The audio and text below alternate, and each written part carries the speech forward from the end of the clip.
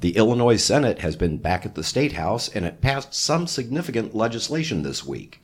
The House, meanwhile, has continued to hold remote committee meetings and won't be back in Springfield until mid-April. We'll catch up with what's been happening on this edition of Capital Cast.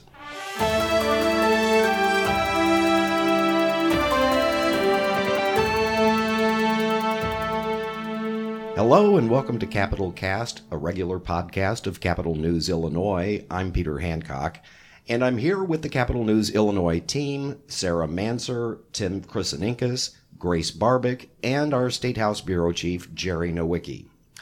So, Jerry, let's start with you. One of the things that happened this week was Governor J.B. Pritzker getting his COVID-19 vaccination. This happened at a time when there have been some concerning increases in hospitalizations and infection rates. A couple of weeks ago, it looked like we were nearing the end, but now people are talking about a possible third wave. Where do we stand, Jerry? Yeah, today the governor announced they're sort of expanding some mobile vaccine teams, and counties can go ahead if they have a low vaccine sort of line at this point. If not too many people are signing up, they can go ahead and just go expand to everybody 16 and older at this time. But the positivity rates are increasing now. The one we've been tracking for a long time, the case positivity rate is 2.9%. Only on March 13th, that number was 2.1%. Hospital beds in use for COVID, there was 1,300 as of Thursday night, and that's the highest number since February 26th. That's the first time we're over 1,300 since the end of February. So the numbers are ticking up. Hopefully we can start getting more vaccine in arms, and that some of these cases won't be as deadly or whatever. So hopefully. So a while back, Governor Pritzker talked about entering what was called a bridge phase, the bridge between phase 4 and phase 5. Are we in jeopardy of not being able to make that? Yeah, I wonder if we can kick it to Grace. Maybe she wrote an article about this this morning, actually, while we were otherwise busy. Grace, what do you know about that?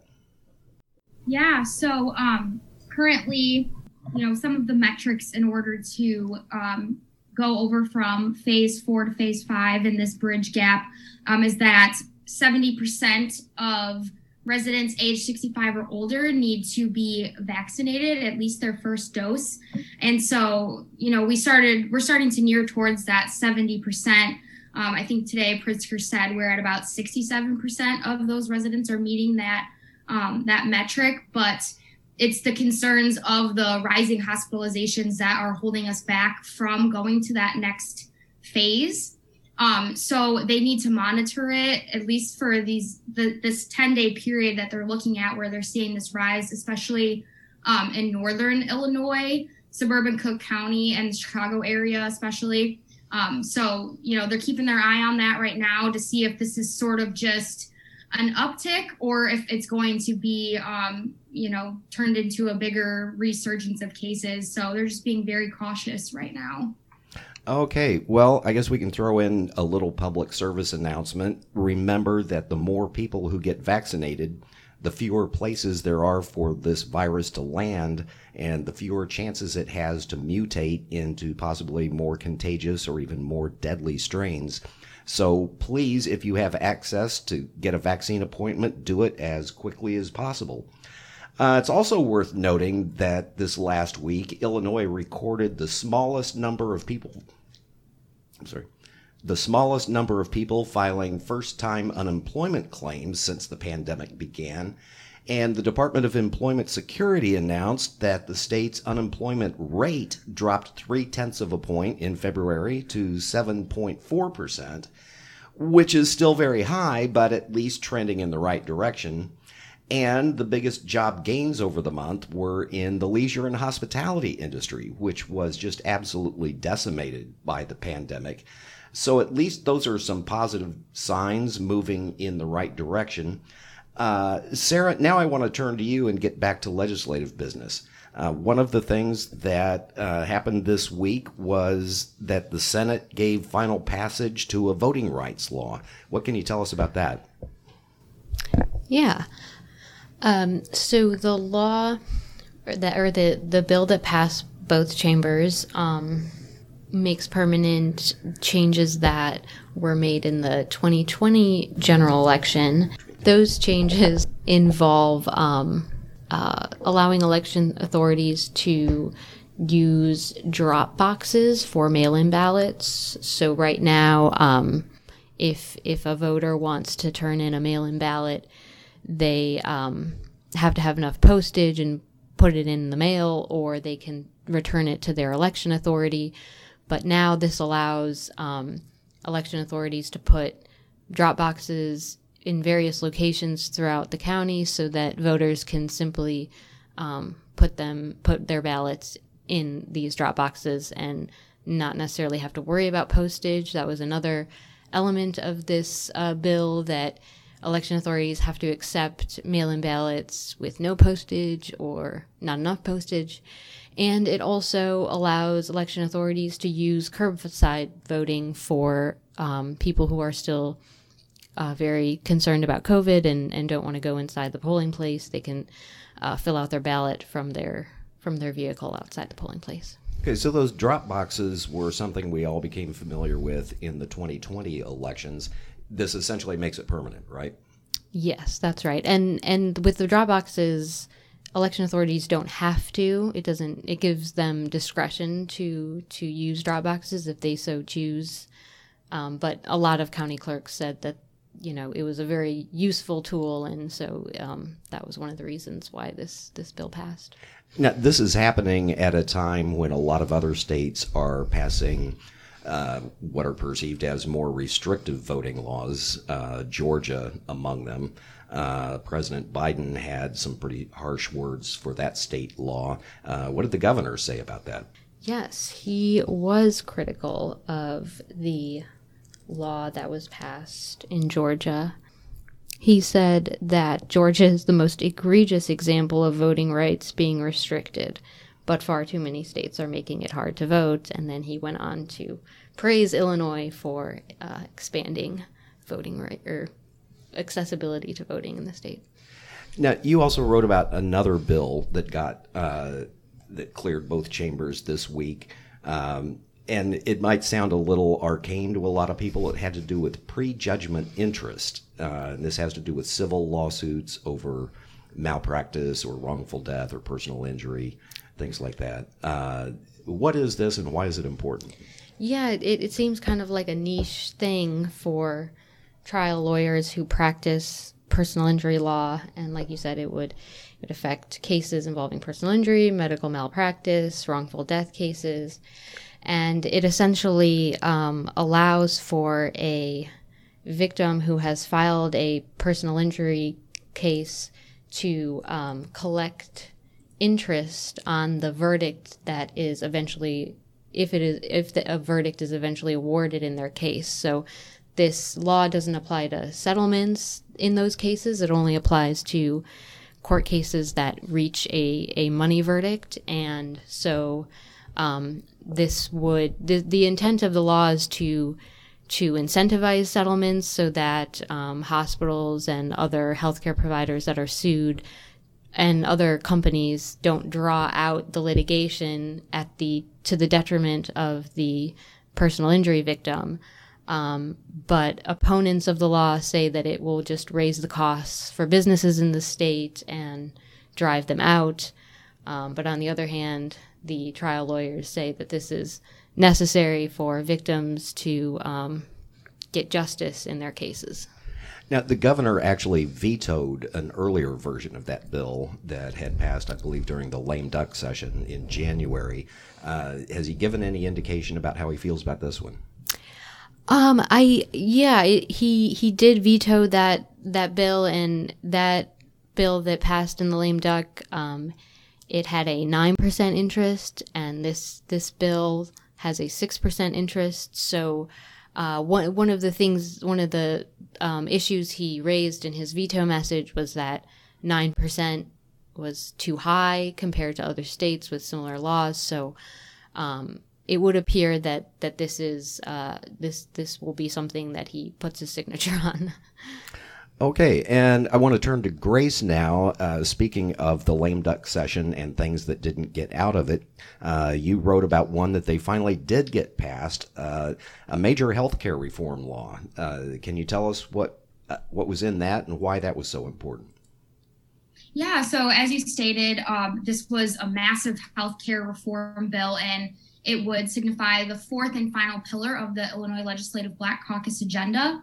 And so, there was some language issues, and it didn't end up passing through the lame duck session, but was reintroduced in this session. It passed through the House, and then just this week, it passed through the Senate as well. And it looks specifically at a number of different issues centered around race-based inequities in the healthcare system. So just to touch on some of the issues that it addresses specifically is access to healthcare, managed care organization reform, community healthcare worker certification, maternal and infant mortality, as well as mental and substance abuse treatment and medical implicit bias. One of the immediate sort of issues that it addresses is also hospital closures.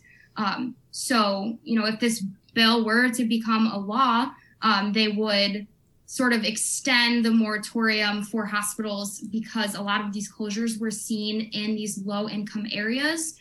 So the bill just wants to make sure that Black communities and communities of color and low-income communities have access to healthcare as the pandemic continues. Okay. Also on that one, Peter, it's also some of the more the portions of that bill that would cost money. It made them subject to appropriation by future General Assemblies. So none of the spending really is guaranteed in many of the areas. So a lot of that bill will be up to future General Assemblies to decide which portions receive the funding to make it work. Yeah, and there was actually a lot of concern about that on the Republican side. Because what was the total cost estimate? It was in the $8 billion range, somewhere around there. Yeah, it was something like that. The Democrats kind of disputed it, but it seems like certainly billions is what they're looking at. Out of a state that has a governor has proposed a $41 billion budget, so that would be very substantial. Tim, I want to turn over to you. Another thing that happened in the lame duck session was the passage of a major criminal justice reform law. But one of the things they pulled out of that had to do with limiting what's called qualified immunity for police officers. But then that one actually got through this past week. How did they get that through, and tell us what that means? So yeah, as you mentioned, this was a proposal that was originally part of that omnibus criminal justice reform package that passed out of the legislature earlier on in January.